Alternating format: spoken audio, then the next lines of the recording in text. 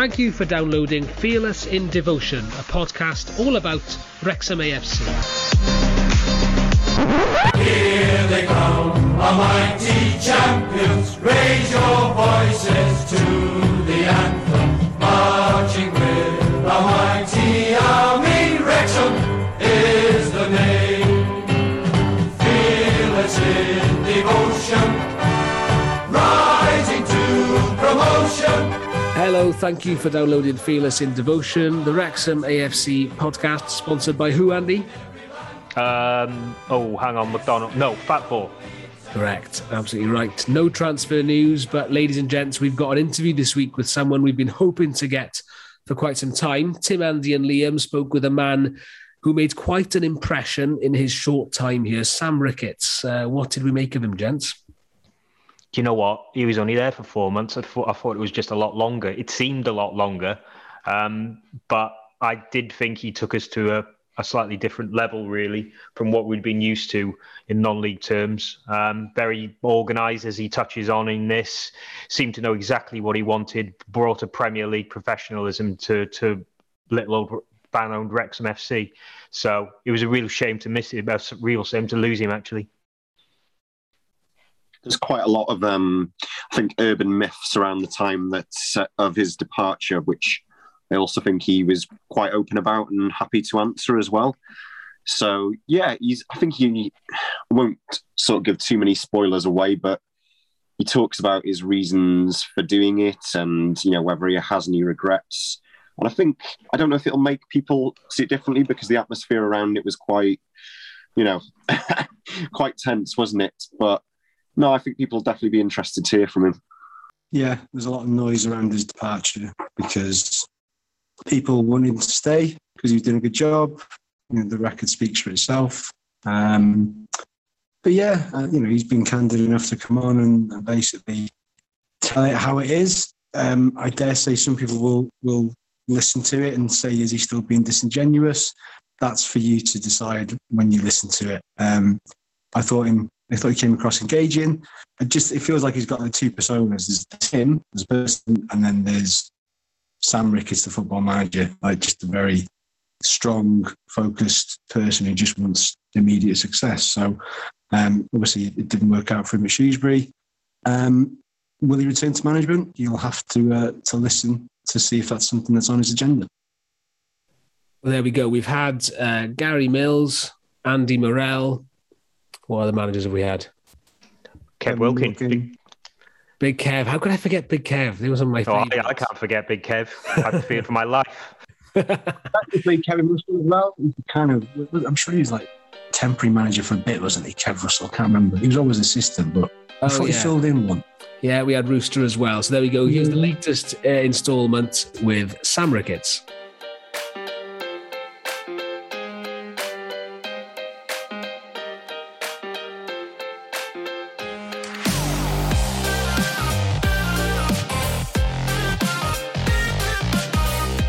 Take us back to May 2018.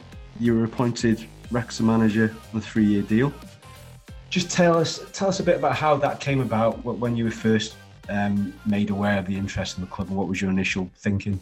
Well, I was at Wolves at the time, coaching there, and I went in just as I finished playing the season before. I got forced to retire because of my knee, and I went straight into coaching at Coventry at the time. And then that summer, I went around, saw different people, went and saw Brendan Rodgers, and I ended up just doing it. He said, go and do a youth team somewhere. Go and do that. Be the best learning experience for you. So I went back in at Wolves. I actually started off with the under-16s. I went in just as a backup. They didn't have any space, but obviously I played there in bits and pieces. So I went in as assistant to the 16s coach.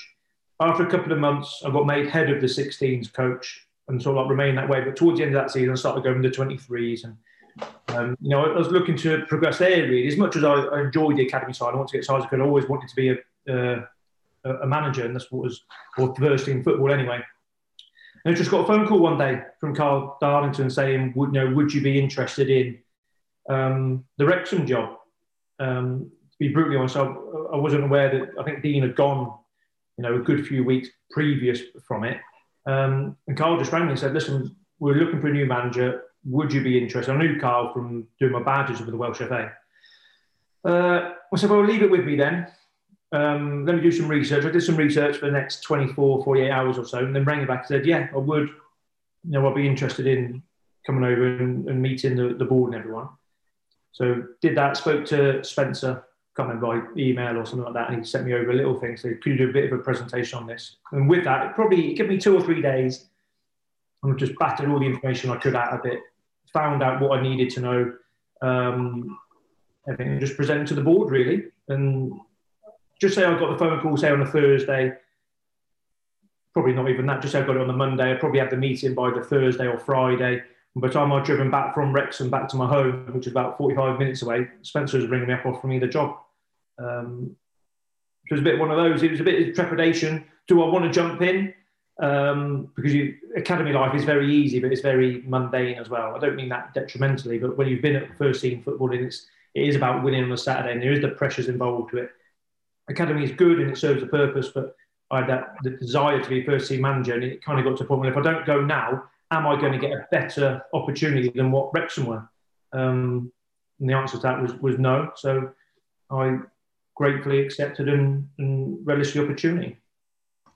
I think it was kind of like, I'm not sure if a curveball appointment is the right description, but I think it was unexpected. But by the same token, Wrexham were now getting into a sort of momentum of trying to get managers that were young and hungry and ambitious, and somebody that was going to bring something a little bit different to the table that hadn't been there before.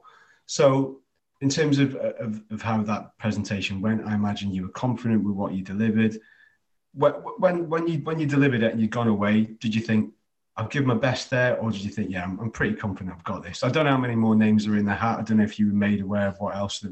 No, I wasn't, to be fair. I wasn't. And what I've always learned, this worked for anything in life, whatever you do. I think if someone rings you and says, are you interested in this? You've got a far better chance than applying for a CV. I've applied for jobs, sent CVs, and you don't even hear back half the time, previous to Wrexham this is. So when they phone you, well, first of all, you've got a good chance because they've approached you first and foremost. I'm a very detailed person. That's the way I am. So it's not OCD, but people now are liking it. Oh, you've got OCD? Well, no, I haven't. I've just got an eye for detail. I like things done right. I like them done right. And that's all the presentation was. I went through everything, where Wrexham have been the last 5 years or so, the style of play, how I saw the style of play going, even to the point where, right, all these players are out of contract next summer. These are the ones I'd keep. These are the ones I'd let go. These are the ones we'd negotiate with and see what money it was at.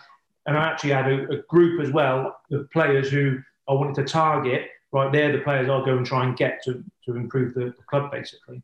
And that's just how I try and approach everything in life, is with that detail behind it. So I think obviously the board must have been impressed. And then I obviously got the opportunity. Was there, I'll bring the other guys in a minute. I know you said you're meticulous and you pay particular attention to detail.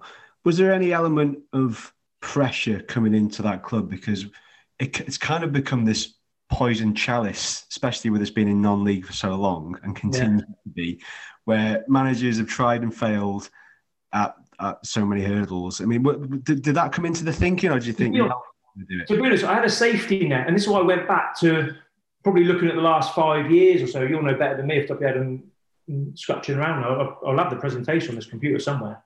I could even flick it through. But I had a safety net because I think for the 5, 6, 7 years previous, I hadn't finished higher than 10th. Now, to be honest, I kind of looked at that and thought, well, if I can't get this club higher than 10th, I'm not going to be a good manager. I need shooting if I can't do that. So that was kind of a safety net really for me. So I looked around, and when you phone up as Wrexham manager, football and everything is about recruitment. It's the biggest thing at any club. It's probably the one thing which the vast majority of clubs don't put enough money into. It relies on the manager at the time, so that it should be far more, because it's the biggest expense. 90% of the revenue goes on players, or their wages, transfer fees. And ultimately, the players will make or break the season. The manager can only be so good. If the manager hasn't got good players, he's not going to win games. That's as simple as that. So I looked at that and I thought, I fancy my chances of finishing higher than 10th. And with that, I've just clarified with the board, what were your expectations? They want to see improvement. Right, what does that look like? higher than 10th. Well, okay, then, yeah, I'll take that. And I fancy my chances of, listen, I didn't come in there trying to be 8th or 9th. I came in wanting to win the league, if I'm honest with you. Yeah. And that was my aspirations. I think I was at the Meet the Manager event where I think it was packed out in the Centenary Club. You were on the bench with a few of the others. And I think, you put on a really confident, charm offensive, said all the right things. And I think you even said, we want immediate success. This is why I'm here. It's not a case of building for the season after or the season after that. I'm here to try and get you what you've just said, 10th, there's the safety net. Let's get into the playoffs and push and see where we go. Yeah.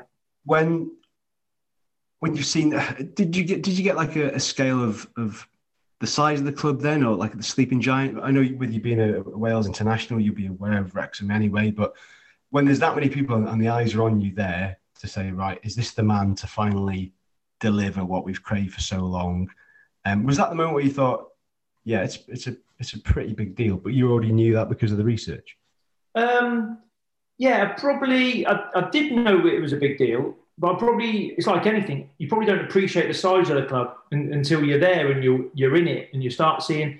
And the other big thing is, and the big pull, I'm going back to now, when Wrexham offered me the job, I was like, well, do I do it or do I not? If I don't go now, where do you go? Because I always look at what the club could achieve. Where can the club go, size-wise? And it all comes down to fan base. If Wrexham pulled in, obviously there's clubs in the conference, like Boreham Wood, for argument's sake, you'll know what they pull in, 600, 700, 800 a week, and so what's you see in there, that all comes off your backer. There's one person pumping money into support, where Wrexham has that many supporters that the club can hold itself and go through, even without someone putting money in. If someone puts money in, then it speeds up the process. So I looked at that. I thought, there's so much potential here. Listen, if I said I wasn't nervous, I'd be lying, because I was. We hadn't done it before. And going into the press conference, I was getting announced, and I was like, that the night before and that morning, I was thinking, well, what if he asked me this question? What am I going to say if the press asked me that question? And it was a bit nerve-wracking. My first meeting with the players, I remember being a bit nervous with my voice. I come out thinking, what are you doing? I've played football since I was 16. But it soon goes. A week or two after, we got going into pre-season and managed to get some good staff in around me eventually. Good players in. And listen, we got off to a good start. It couldn't have gone any better for me. The momentum went, and that eases everyone's fears. It probably relaxes me, means I can relax and do a better job possibly than losing the first 3 or 4 games. All of a sudden, listen, we all support football. I told you he wasn't the manager for us. I told you he was rubbish, and you don't have to deal with that. It was one that we could just build on the momentum. I think it was Ricketts as the name was the hashtag. I think you were introduced to it quietly. Just take us you said recruitment is key to any football club. Lee Young was your first appointment. He's still here. I think 6 managers later, wherever it may be. Just take us through, were those targets already in mind before you got the job? And just take us a little bit around the recruitment, the ones that impressed you and so on. Yeah, Youngie was, to be fair. Youngie got made aware to me through, I spoke to so many people from scouts from other clubs, scouts from League 2 clubs, scouts from League 1 clubs who have a really good relationship and said, listen, who have you looked at who you're thinking, actually, he's all right, maybe not quite ready for League 1, maybe not quite ready for League 2. And I just compiled a list of hundreds and hundreds of names, then just sat down on computers and watched. And Youngie come up, to be fair, through Carl Darlington. I think Carl Darlington mentioned Youngie to me, so I did some research on him. It ended up, I used to play with his agent, so that always makes it easier. So I rang him up and I actually met Youngie. I met him at Celtic Manor. He was obviously down at Torquay. I was down there on a coaching course. I met him there, just got on really well with him, really liked him, nice lad, nice family.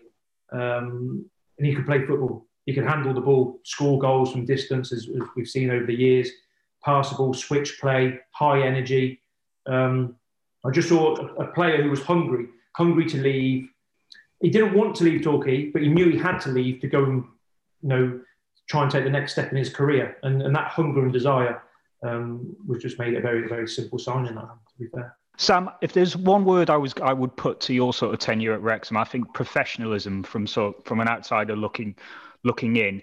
Was there something that when you first came in, that you thought you could change straight away for the better? And the second sort of question to that, did you always want like an old school sort of assistant manager like Graham Barrow with you? Was that always the plan? Yeah, so assistant-wise, I always did want someone who had been there before, really, to be honest with you. So I got appointed, and I think it was only me and the physio. I think that was it in terms of staff-wise. There was a strength and conditioning guy, his name forgets me, but he was just, as I took over, within that sort of like week, he rang me and said, listen, I'm going to go with Dean Keats to Walsall. So that was that. So it was just me and the physio. So I knew I needed a whole new staff. I needed everyone. Goalkeeper coach went with Keatsy as well. I was trying to keep him. So I knew I wanted someone older, experienced, just from speaking to different people. Actually, Graham's lad was kit man at Bolton when I was there. So I've half knew Graham a little bit. He worked with Roberto Martinez, or I played with Robbie at Swansea. So I spoke to Robbie on him, and that was all that.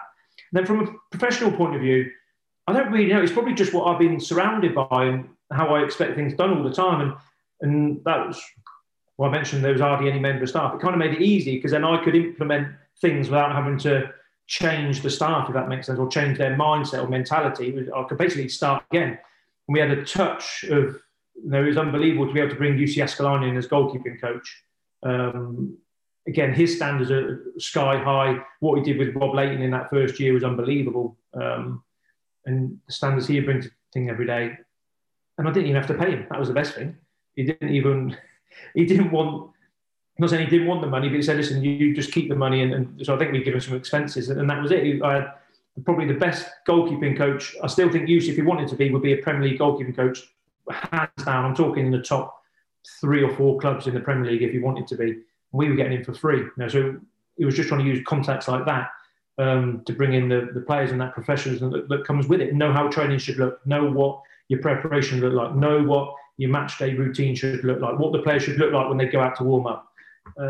All these little things, I think you're just trying to inch your way towards being a more, you want to win games. That's what it comes down to. You want to win games and be more professional in doing so. Just talking about the details, it was mentioned by, I think we had Paul Rutherford on this podcast who described you as, I think the word was immaculate, was his rather nice description. But what he was saying there was, essentially you modernised the club to an extent in that you brought in a conditioning coach, brought in a sports psychologist. How important do you think elements like that are? Yeah, really important. It's not just what those people come in. Obviously, the sports condition coach is going to come in and he's going to do a good job. He's going to do it. You bring a psychologist in, he's going to do how much. But for me, my big thing has always been it's the environment you're placing the players in every day. What it tells the players is, he's trying to do something here. If it's not me, as a club, they're investing in that. This club's trying to do something. And it gets through that mundaneness of what playing football or being a brickie or whatever people do in life. You can get mundane going through the motions a little bit. When the club are trying to do something here. Look what they're doing. I do things. I did the tunnel up. I want to know now which one of you doesn't like my tunnel idea. Someone doesn't like it. Don't be shy. There you go. It was all to do with, right, this tunnel's been the same for 10 years. Right, let's change the atmosphere now in this tunnel. We get change here every day, but I want it looking a bit more intimidating to opposition when they come down. I couldn't actually do exactly what I wanted to do because the club wouldn't pay for it, but it was just trying and use the dragon, the fire from a dragon, which I know you don't like, but that's fine. I quite liked it. Just trying to make it. We tried to give ourselves an identity and a bit of like, you wanted opposition to come there and be like, oh yeah, look at this place, this is all right here. And then I can remember I tried to be the fittest team as well. We played a game. I can't remember who we played now. We won the game, come off, and one of their players, I knew one of their players, he said to me, Cole, we think we're fit. You've just run all over us on that pitch there. And they pride themselves on being fit. And again, that comes down to professional, whatever you want to call it. It became an identity that when you played against Wrexham, we didn't win every game, but if we didn't win a game, you had to work hard to beat us, basically. Sam, I'm going to have to ask you, what did you want to do with the tunnel? What did I want to do? Come on. Yeah, go on. I wanted the players. I want individual of the players. We like stood next to each other and just not just stood next to each other of like a wall, like just in front. But say like you got Sean Pearson, a leader, captain, everything. But I'd raise him up a few inches, in the tunnel. So when they're stood, the opposition is stood in the tunnel now, waiting for us to come out, and it's like they tower. You make them all a little bit bigger and a little bit more imposing. The devil is in the detail. Yeah, it was just little things. Sean for me was unbelievable, and I think he, I speak to him. I still speak to him now every so often, and I spoke to a few people at Wrexham this summer. I said, the first thing you should have done, or in my eyes, you tie Sean down. You keep him. If you want to do something, you keep him here. But listen, that's my opinion. I'm not there, but you just try and keep your big players. And I wanted it to be intimidating. I wanted you to come to Wrexham and think, like the Anfield atmosphere, people over the years go, "Call you 1-0 down before you even start." I wanted to try and create that. The fan base was unbelievable. I wanted it to be a real hard place to come to. Sam, it was a fans-owned club at that point. Were you always aware of the constraints you'd have with the budget and what you were able to do? And do you think the goalposts moved at all for you during the season, or was it always a set budget and you knew you had to work within that? No, in all fairness, I have to say Spencer was first class, and the board were first class with me, never minded me. I got told, this is your budget at the start. And that was perfect. I would ring up and say, right, I want to get these new goals for the training ground. Not a problem, Sam, but it comes out of your budget. Perfect to me. I can make it work, I think like that. Same with overnight stays.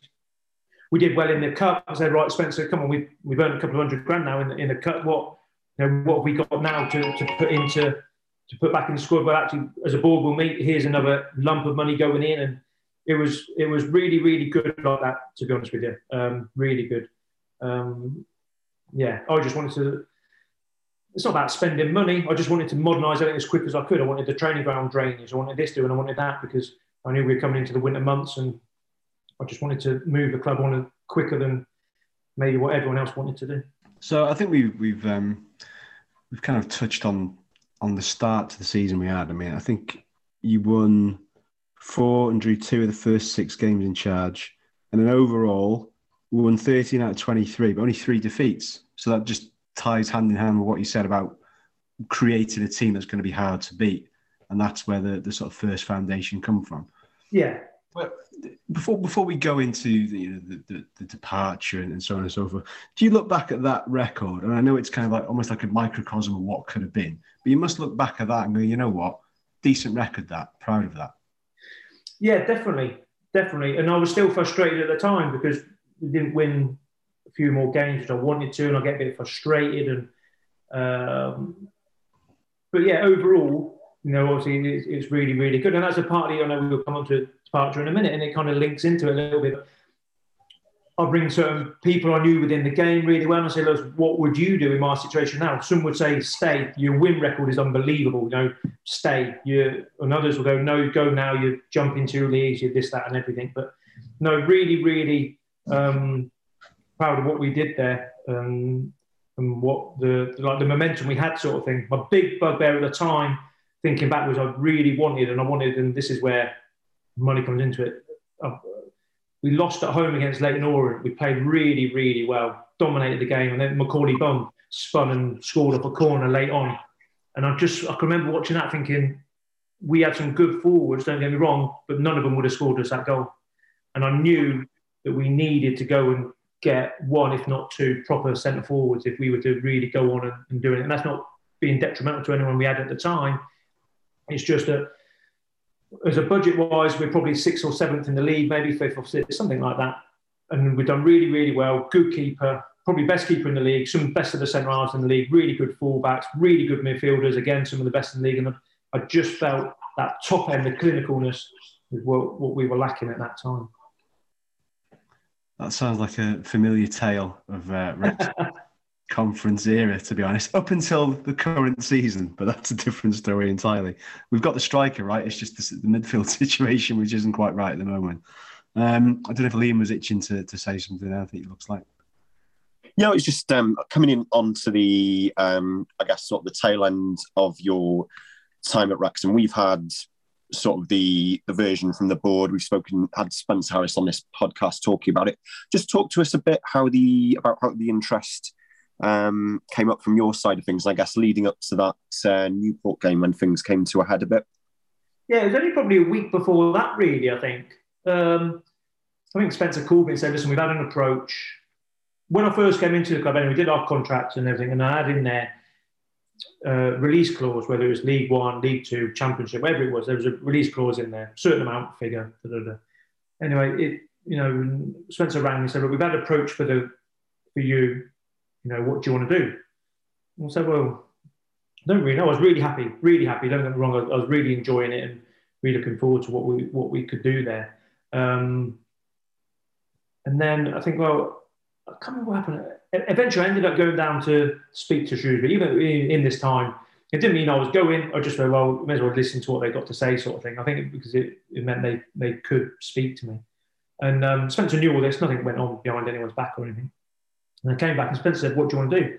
So I really don't know. I think this was like the Thursday, possibly Thursday or Friday. Anyway, Karen preparing for the Newport game, had all the game plan, did all the training, everything.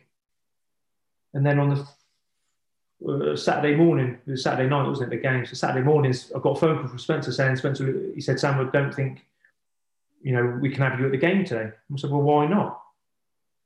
Anyway, he said about my safety or something like that. And I said, so I'm big enough, I'm not going to be worried about that. And he said, well, unless you say now you're definitely not going anywhere, you can't come to the game. I said, well, I can't say that because I spoke to you honestly last night and just said, I don't really know, but I'm 100% focused on this club and this game. And then he was adamant that I couldn't come to the game. I said, well, Spencer, I've been around football long enough. There's always speculation, whether it be players or managers, and I've never seen anyone say they're not allowed to come to the game before. And it kind of like pushed me in that direction, really, if I'm honest with you. So, well, how do I come back now? Now you've banned me from coming to a game. How do I then come back in next week as manager? So that kind of made my mind up, if I'm honest with you. Yeah, I was going to say, do you think that forced your hand a little bit? Because when A, that decision is made, that's fair enough. But B, it becomes public. It does sort of seem that it's funneling you in a direction, really, isn't it? Yeah, it is.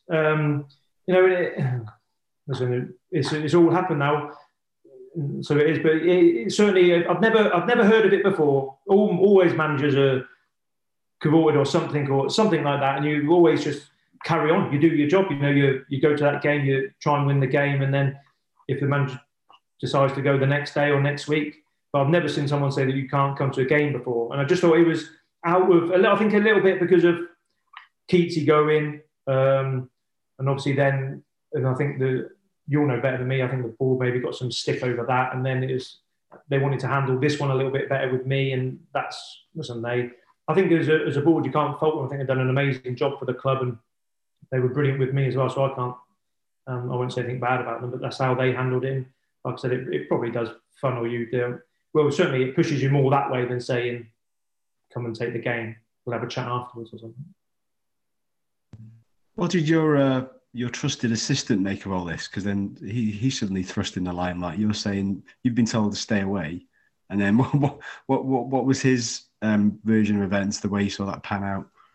I think Graham just got called after me, probably after I got told that I wasn't allowed to come to the game. So would you take the game? Obviously, which he did. Graham was really enjoying it. He was loving it there. He thought we were onto a really good thing. He was enjoying the work in the atmosphere, and everything like that. And he wasn't like me. Was, like I said, really enjoying it. Wasn't eager to go anywhere. Wasn't trying to go anywhere. So I think he was very torn in terms of wanting to stay and continue what we had built. And then in that first half of the season, and he chose to stay and stay for a couple of months, and then took some time out and went back home eventually. But let's kind of have just enlighten me on this. So we have like a sliding doors moment, and let's just say that you weren't banned for the Newport game and you're in the dugout for it. Do you think that would have had any bearing on the decision to leave, or was it still very much? What I'm trying to get at is, was it a wrench to leave Wrexham? Because from the outside looking in at the time, because of how well the job you were doing, I think that's what made it much more difficult for fans to swallow. And then all of a sudden, it's Sammy the Snake and various nicknames coming your way. So was it a wrench? And would it have made any difference if you'd been in the dugout for that game? Listen, 100% is a wrench, 100%. And right decision or wrong decision, I can't go back and change it. You think sometimes should have stayed, and I don't go into too much detail because it's done now. And sometimes in football, maybe as a football player, your career is very short, and you can't not take opportunities when they arise. As a manager, maybe I was too eager. Maybe I was too eager to jump up the leagues, and I wanted to be young. I wanted to be the new kid on the block. I wanted to be that manager, and it was like, well, if I go down and jump in 2 leagues, and seeing how it goes. But I really enjoyed it. At the same time, I maybe should have been more patient and said, well, I can't remember what I was, 36, 37, something like that. And just been actually, just relax. You're still really young. You can stay here. We had a really good chance of promotion that year, if not automatic, in the playoffs. I don't know. I had one very similar when I was at Swansea. I had Swansea. Again, I had a release clause in my contract. Hull had met it. Hull were in the Championship. We'd just been beaten in League One playoff final. And the deal was all done for me to go to Hull. And I can remember I was sat at my home at Swansea. I didn't want to go. I was meant to be at Hull at, say, 11 o'clock in the morning. It was about a 4-hour drive from Swansea. I sat at my home at 10:30, 11 o'clock. I was meant to be unveiled at 11 o'clock in Hull. And I was sat in my living room in Swansea, so I didn't want to go. Eventually, I did go because it was up the next level. I didn't want to go, and obviously that eventually worked out all right for me. So, hindsight's a wonderful thing. But who knows? I could have stayed, and we didn't get promoted. And I don't know. It's very hard to say. But I love my time there. And I wasn't trying to go. I wasn't trying to leave. And we were building things. We were getting there. If we knew Ryan was coming in a little bit sooner afterwards, could have been different. Can you? We can talk about it now with a bit more of a smile on our face. But can you, looking back, can you understand the fans' anger at? I think because it was Shrewsbury as well. Obviously, always been like fairly heated rivalry between the two clubs. So could you understand it? I think it was twofold. It was because you were doing so well, and because of the element of professionalism had ramped up, and it was quite clear to see, and we were hard to beat. And then I think the sort of placed on garden leave or whatever it was for the Newport game added into the mix, and then all of a sudden you're at Shrewsbury a couple of days later. So could you understand why it left a sour taste in a lot of Wrexham fans' mouths? Yeah, of course I can, definitely. And I've never don't hold any grudges to anyone who moaned at me for my decision there. It's just, that is football. It's life. It's what happens. I would moan. I'm a football fan. I'm the same. If someone leaves, well, why? What are you doing that for? Looking out in, should have stayed, should have done this. I respect everyone's decision, and barring death threats, it was all easily taken. To be fair. Did you get any? Yeah, I had to get the police involved a little bit with a few different bits and pieces, but only because it gets to a point where, at what point, I'm sure it wasn't anything serious, but what time does a bit of jovial, had a few pints, wish you'd die, and then all of a sudden you start getting 2 or 3. So at some point I have to report this, and someone leaked my number out. That didn't help either. But anyway. Right, yeah. Obviously that's something that none of us condone. Listen, I get everyone's thing, and there's Sam the Snake, and then I meet people after years later. And you walk in a room somewhere, and then you don't know someone, and then a couple of months later you find out. He goes, I walked in, and there's Sam the Snake over there. And then you get to know them. It's so long as I don't hold any grudges like that. I've not been back to Wrexham, and I've been meaning to a little bit. To be fair, I've been invited back a few times, and as long as I don't get abused too much when I come back, it'll be all right. Maybe this will soften the attitudes a couple of years. Maybe it will. So I think it's safe to say kind of no regrets on that front. So Shrewsbury, you go to Shrewsbury. Was it 2 years? I think you end up there. Yeah, 2 years. Yeah. Yeah, and it started well, and then it just kind of sort of fizzled out a bit. Is that a fair assessment?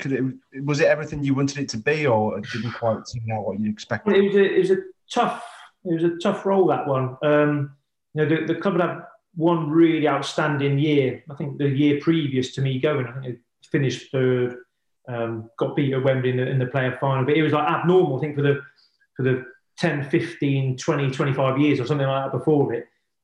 He hadn't finished above 15th or 16th in the league, something like that. And so it was a tough one, that. And I went in the first year, stayed up. That's all I could do, really, stayed up. Second year, got eventually cut short by COVID, but in effect, when they worked the leagues out, we came 16th, which was the second best finish for 25 years. But it was never, it's a bit like when I said I come in at Wrexham, I didn't come in to finish 9th or 10th. I come in to win the league, and it's a bit like that. But Shrewsbury, I didn't come in to finish 16th, and I didn't regard it as, it wasn't the success I wanted, but you have to look at the history and think, well, actually, that's the second best finish for 25 years ago. It's not too bad, but it never quite got that. And I think maybe there's a little bit of me, because I was at Wrexham before going into Shrewsbury, so a bit like how you were saying the Wrexham fans moaned at me because I went to Shrewsbury, maybe the Shrewsbury fans because I came from Wrexham. You know, I used to get the old go back to Wrexham, will you, and all that sort of stuff. It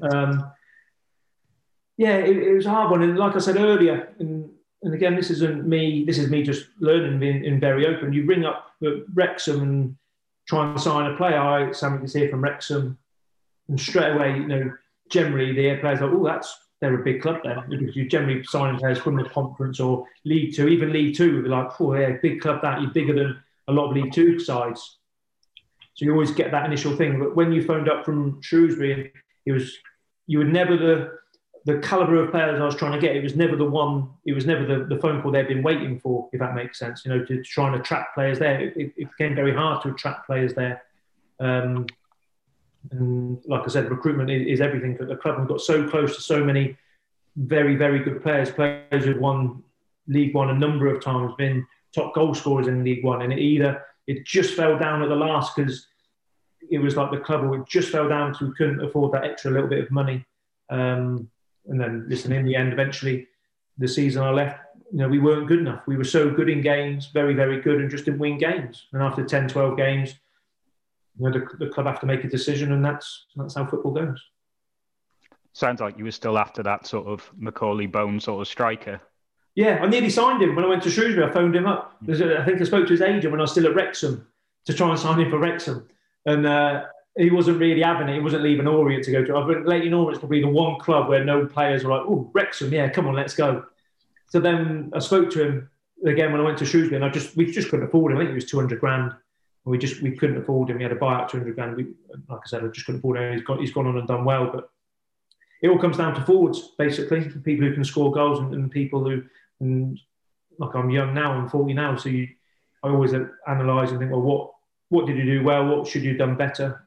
And putting it bluntly, it all comes down to players. You can coach and you can do everything else, but I couldn't teach Sean Pearson how to get his head in the way of a shot, which no one else would do, but he just naturally does it. The same as you can only get players, do so much with them, and then natural ability has to take over at some point.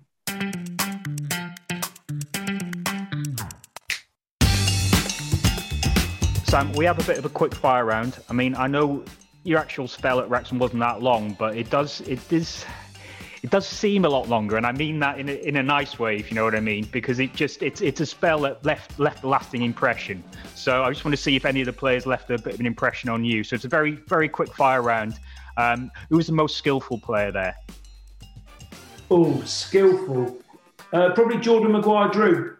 He was, yeah. Yeah, really, really good talent. I just used that to hit him with a stick every day, just try and get him running more, basically. Yeah. No, he was pretty skillful. Fair play. Who was the worst dressed? And I tell you who it isn't. It isn't Samuel Derek Ricketts, is it? Always immaculately turned out. Worst dressed. I never went in the players' dressing room too much. Some bad gear there. I blame someone. He's still there now, so I'll give him a little bit. Rob Layton. You can't wear a tracksuit every day, can you? It's like the bog standard, grey top, grey bottoms, blue top, blue bottoms. You've got to give me a little bit more than that. Fair play. We'll let him off because, as you said, he is probably the best keeper in the league. Yeah, he is. Who was the most underrated player who never really got the plaudits they deserved? That year, I'm trying to think when I was there. I think the midfield three, I think we had some really good players. The midfield three of Brad Walker, Summers and Youngie. There's the three. Someone put Rutherford in there or someone. I think Luke Summerfield was really, really good, that year. Really good. Yeah. You could get plaudits, to be fair, but technically his passing was very, very good, high energy, good set pieces. Yeah. I don't know. I mean, Summerfield's a good one. I think when he got injured, we really fell away. Yeah. So, yeah. Who's the biggest moaner? In a good way, he's probably similar to myself. Probably Sean Pearson, just moan all the time. Yeah. Moan at... did he moan at me? Don't think so. Moan at the players during training, moan at players half-time, moan at players at the end of a game. Just always in a good way today. He's a good leader. Good, proper leader, Sean was. Very good. Very good. I suppose that's what you kept him to do, really, isn't it? Yeah. File put a bid in for him. I think I've been appointed a week or two, and File put a bid in 20, 25 grand or something like that. And I always want that I'd be very open, so players probably generally know this sort of stuff anyway. So I rang Sean. He didn't actually know anything about it. I said, listen, I'll be honest with you, they've made this bid. I don't want you going anywhere. And you're my captain. He went, no, I don't want to go anywhere. So we got off to a really good start relationship-wise from then on, really. Good. Right, last one from me. I mean, it might be hard to sort of gauge this, but who was the tightest with money? You can have staff on that as well. Who's the tightest with money? I'm going to blame Rob Layton again. Only because I've known him for such a long time. He is tight. But he doesn't spend it on his gear, does he? He just has 2 tracksuits, a grey one and a blue one. Was Layton one of your signings? Leno was, yeah. Because I remember when we came in, I mean, just one of those things, you look at his record and you think, he's quite well rated at Vale, but maybe he hasn't played as much as he should have, but fair play. I mean, he's probably our best keeper in the non-league era. I don't know, Tim, Liam, can you... He's broken a lot of records, I think, in terms of clean sheets. I think he's got a clean sheet record in so many games. I can't remember the full stats, but he's broken a lot of records. And he doesn't say much publicly, but behind the scenes, I'm told he's a very, very, very funny guy, by all accounts. Yeah, he'd be very jovial, to be fair. And I think that's why we come back to recruitment now. I've known Rob since I was at Bolton. And it worked really well because UC had known us. When UC came in and coached him, it comes to the point where UC's reputation in football is sky high, but within that, Rob's trained with him. So if UC says jump, Rob would just say, how high? And, UC really brought him on that year. But every signing's a gamble. So you're trying to get players who've Rob had been around League One, League Two, played a bit, not played a bit. You're just trying to get players and try and fit them in, and it worked. And Rob worked really well. He'd saved the penalty at Dover first game. We won the game 1-0. And just little things like that. All of a sudden, his confidence grows, and all of a sudden that momentum grows. And he went on. I can remember the Fylde game at home, made an unbelievable save early on, and just he's a really, really good keeper. He probably needed a bit of loving, an opportunity to say, right, you're going to play every game as well, not be like, oh, if I don't play well, I'm not going to play next game. He's a good keeper, Rob, very good. Yeah, I think keepers and strikers. They're the 2 positions that if you get off to a good start, it can make you spell at a club, really. Yeah. When you say that Rob needed a bit of loving, do you sort of mean from the fans as well? I think initially from the club, whether it be the manager, the coach, the players, and when I say a bit of loving, a bit of like players kind of sometimes say it, sometimes don't say it. You kind of get a vibe of players like, he thinks I'm all right, or he thinks I'm rubbish.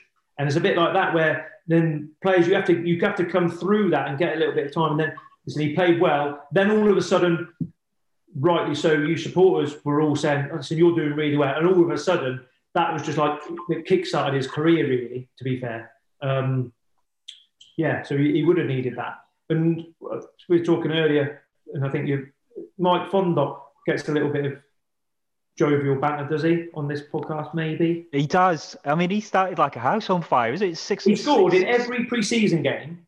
Then he scored in like 4 out of the first 6 games, or 5 out of the first 6 games, or something like that. And then... I mean, could you always see the potential there? Did you know that he would need to be really brutally sort of man-managed to get the best out of him? Yeah, I was really, really hard on Mike. Really hard. He was a hard player to sign. I was going down to London to meet his agent. His agent was asking for the world, so I can't give it. Anyway, eventually he got the deal done. He was hard work, clever guy, really concentrated on his football. Look, I'll be Mike, you need to run more in the game. I said earlier about fitness. You need to run more. Why aren't you running more? And then in the last 10 minutes, Mike, or 10, 15 minutes, I see you running a little bit more. Why is this? I saved myself for the last 15 minutes of a game because I think I got 4 goals in. I'm like, that is not the answer I wanted to hear. So we used to do it, and it's horrible. As a player, you hate it. As a manager, we come in some days and be like, right, before we do any training, we're doing a 12-minute run. And I mean, in max out, we will measure down to the metre how far you get in 12 metres. Go. And he was that bad at that, we actually sent him for a heart scan to make sure physically he was But he was a big lad, and he wasn't built for long distance running. He was big, he was strong, he was powerful. I tried to get more into his game in terms of, Mike, you can't just score goals. You're a big guy. If we're under pressure, you need to hold that ball up, bring others into play and battle and fight and do a little bit more. And he had some good games doing it. The problem is if you don't score, you have to bring more to the table than what he did. But I'm pleased for him. He got a go at Burton last year. He scored in League One, which is good for him. I'm not sure where he is now. But nice guy. But again, you're always just trying to find a diamond out of the rough somewhere.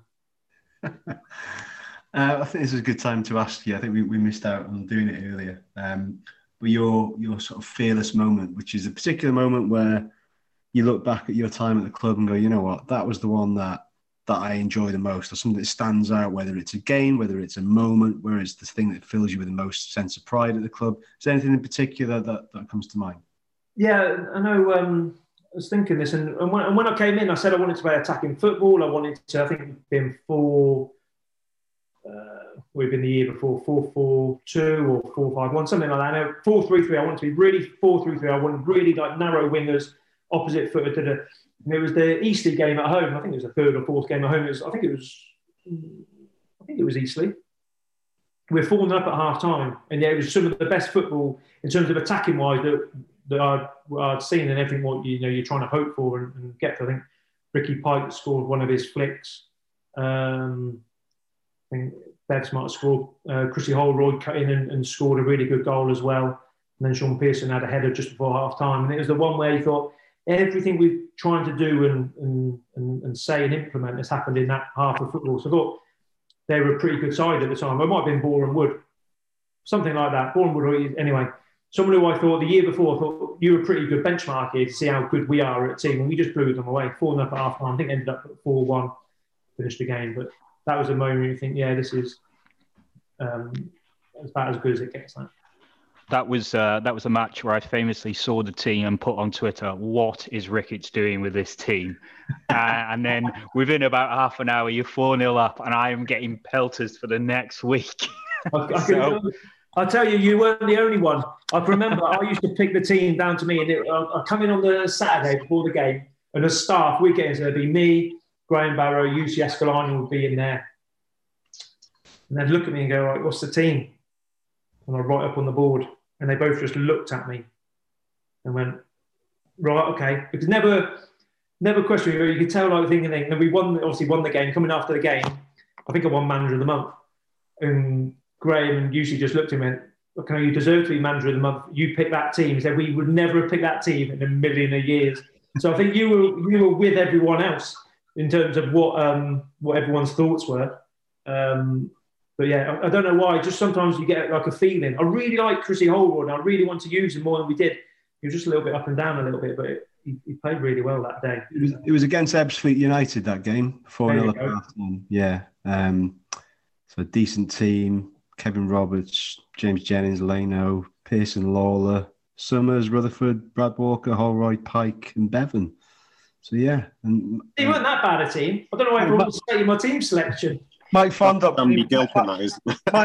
Mike Fondorf came on in the 81st minute, so maybe he was keeping himself for the last 10 minutes. There you go. I started saying, well, if you're going to say 9 minutes, 15, you can only play 10 or 15 minutes. It's up to you. Oh, what a time to be alive, eh? Great stuff. We lost the next game to Sutton, so maybe we peaked early in that game, and it kind of went downhill after. That was, that was our game. It wasn't a good one. Someone's got sent off in that one. I can't remember what for, but he got sent off. He got rescinded. Oh, yeah. Yeah. No one had ever told me. This is one of the things which, a little bit of scepticism about appointing me as manager. I get it. Went to Sutton, we got beat up really, 3-0. Someone's got sent off, although it wasn't a send off, got rescinded. And you come away from the game thinking, well, if I'd been here before, I would approach this game completely different to how we did, because we've just been beat. It was AstroTurf. It was a bad AstroTurf at that as well. And you just think, they're the situations which you go there and you come away and like, oh, if I'd known exactly the environment we're stepping into there, I would have approached and set the team up completely different, to be fair. So I was at that game. I think it was just where everything that ever could go wrong did go wrong that game. But I think it might have been the first game we lost. It was the worst feeling when you're a manager and your team get beat 3-0. Raining. I was soaked through, trying to do press after the game. It wasn't a good one. Nor would it have been good for you either, to watch it either. In terms of away from the football, so you've managed Wrexham, you've managed Shrewsbury. You've had a bit of a breather from the game. What are you doing now? Because I think Liam has put me in the picture in the sense that you've opened up a builder's merchant. So tell me a bit about what's gone on with Sam Ricketts away from football. What are you doing? Yeah, probably this summer. I obviously left Shrewsbury. Did I want a break? Possibly. I spoke to a few clubs, and nothing really was jumping up and down for me to go and do anything again. So I wanted something to really get my teeth into, sort of thing. And then an opportunity came up this summer, local. Been travelling for the last probably 10 years to football from where I live. It's like 10 minutes, 15 minutes away from me, and it was an opportunity to.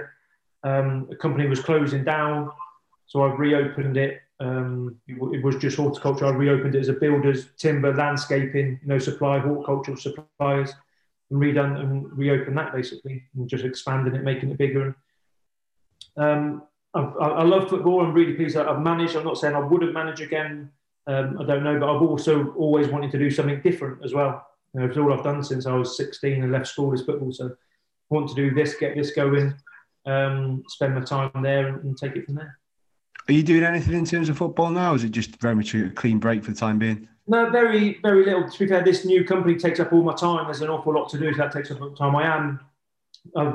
I've been asked to go and scout games. I'm going to do Wolves TV today. They're playing Man United this afternoon, so I'll do that for Wolves. But no, nothing at all. I'll probably get my football fix just by watching football now. And I just speak to managers who I know in the league, and I look at them and the pressures they're under. And I just think, it's far easier for me just looking and seeing how the score was this week or something like that. Because the pressure you put yourself under as a manager is a lot, and then the outside pressure as well. It takes a lot out of you. But what have you made of the Wrexham takeover and everything else? You've probably seen the sort of chaos, not chaos, the sort of circus that's enveloped the club in recent times with the takeover and so on and so forth. Yeah, do you see them finally doing it? Yeah, I think ultimately it's brilliant for the club. From the little I know, and I haven't.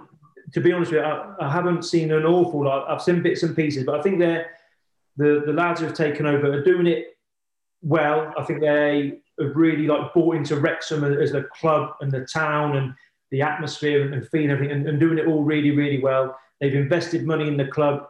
Now that is very hard on them because all of a sudden everyone goes, well, we should be top of the table.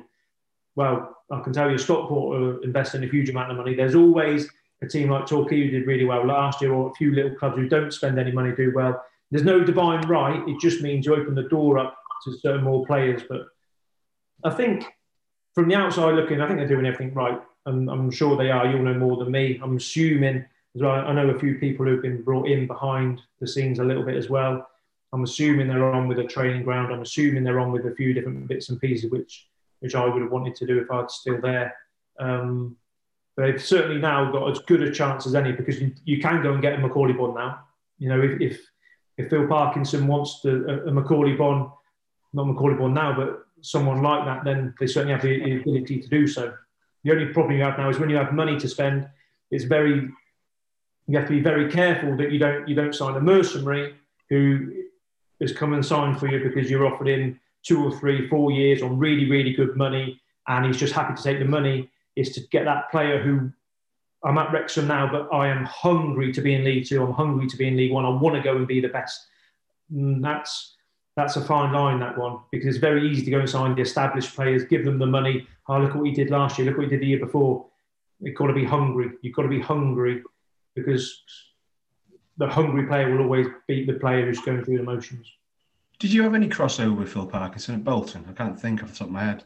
No, so Phil, he actually signed me for Hull. When I left Swansea, I was saying about going to Hull. He signed me for Hull. He was probably there for 2 or 3 months, and unfortunately he got the sack there. So I know him. I know his assistant, Steve Parkin, really well, because then he came in at Hull and played under, he was coach there, so I played under him for a couple of years. And then I've come across and managed against him where I think it's actually his first game at Sunderland. We beat him at Shrewsbury 1-0, or one of his first games. So I've come across him a few times managing against him as well. Nice guy. Not like, I'll be honest, I've not seen any of Wrexham's games this year. I still look at the results every Saturday or Tuesday night, whenever it is.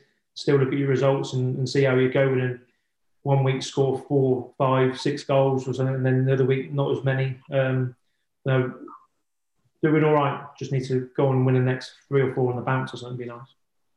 Indeed. I know you've got to scoot soon, so I'll let the other guys have fire the last few questions, and then we'll let you go. There was just one from me, just one.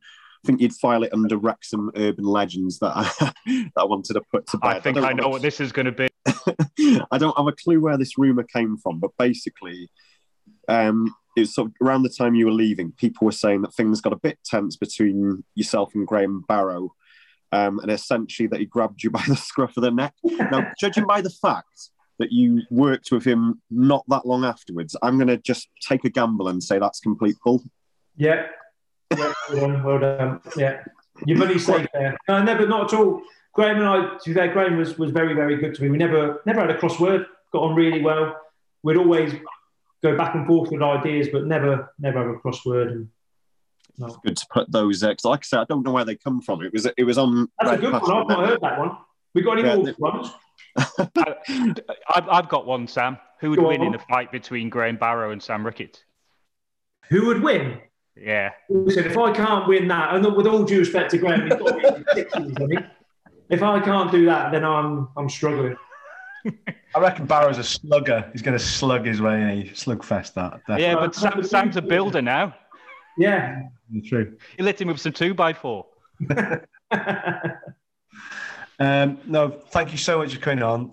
Massively appreciate it. Appreciate the sort of candid nature of everything that we've put to you. It's nice to hear from you, really. And looking back, it was a kind of like almost like a blink and you've missed it kind of moment in time, so many months. But like we said, the reason that the anger was there was because of how well you were doing for the club. And I think that was pretty obvious at the time. So yeah, massive thanks for coming on. Hugely appreciate it. And yeah, onwards and upwards for us both. And I dare say you may be back in football at some point in the near future, no doubt. Hey, listen, thanks for having me on. And if I do venture down to Wrexham for a game, just don't boo me too much, eh? Well, I'm not sure we can be the three amigos that can be your muscle, so to speak. Get Graham Barrow to come down. He can help out. That'll be there. You go. He can grab a few by the scruff of the neck, then, can't he? Sam, I think it would be a loss of football if you didn't come back in some way, because I know we've talked about a really short spell, but really made an impression. And good luck for the future. Cheers, guys. Thank you very much. Listen, like I said, thanks for having me on. Wish you all the best. And I'll keep looking out for your results.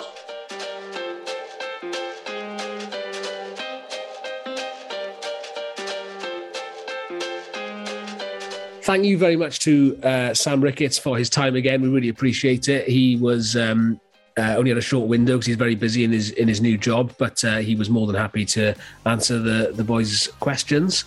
What did we make of that? I wasn't on the chat there, so I'm not sure whether that version of events, it definitely doesn't tally with Spencer's. And can you understand where the board was coming from?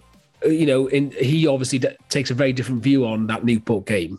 I'm not sure that the board had much of an option, really. I think he was going. I was just going to say it felt a bit unprecedented to me. I can't say that I'm aware of that many occasions where that's happened before. It was quite big news as well. I did a bit of background checking on it, and it was in the Sun and all over the place. So I can't say I'm aware of that many times it's happened to a manager. So in terms of the Newport game, I can understand why he was a bit taken aback by that. I think from Spencer Harris's perspective, though, he seemed to feel that these talks between Ricketts and Shrewsbury had been going on before he told us that they had, essentially.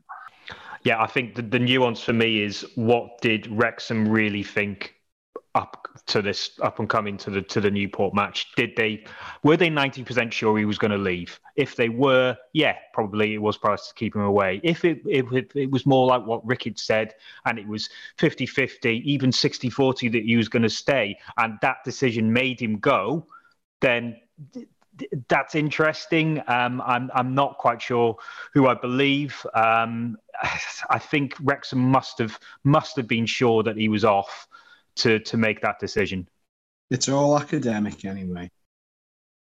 That's very true. But yeah, it's a tough one. To be fair to Sam, he did say he could see why they did it and he could understand it from the board's point of view. So whether he was showing humility there, or that was maybe he kind of got it in that he knew deep down that he was going to take it, we'll never know. But we appreciate both Sam and Spencer giving their versions at different times. Anyway, should we move on? Predictions, Andy?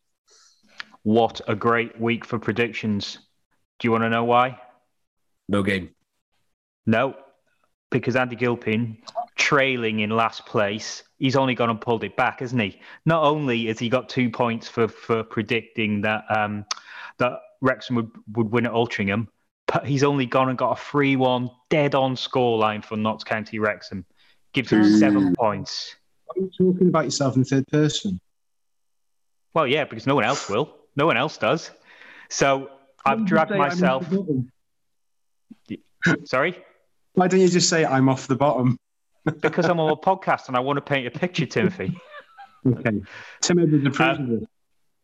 Right. So I'm on 24 points now, joint last with perennial predictions loser Liam Randall, who's now going to be wearing a Shrewsbury shirt or a Tranmere shirt. I mean, we don't even know who our biggest rivals are anymore after that poll this week.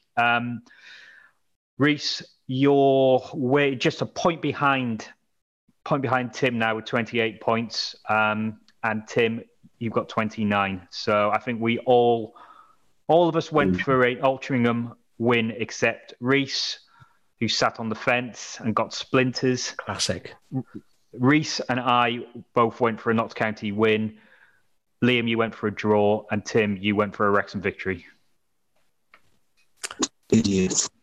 Fair play. Well, I'm happy with that. And as I say, I sat on the fence for Altrincham, but I went and we won. So I'm going to say that's the reason why. Okay, well done you, eh? Is that what you want?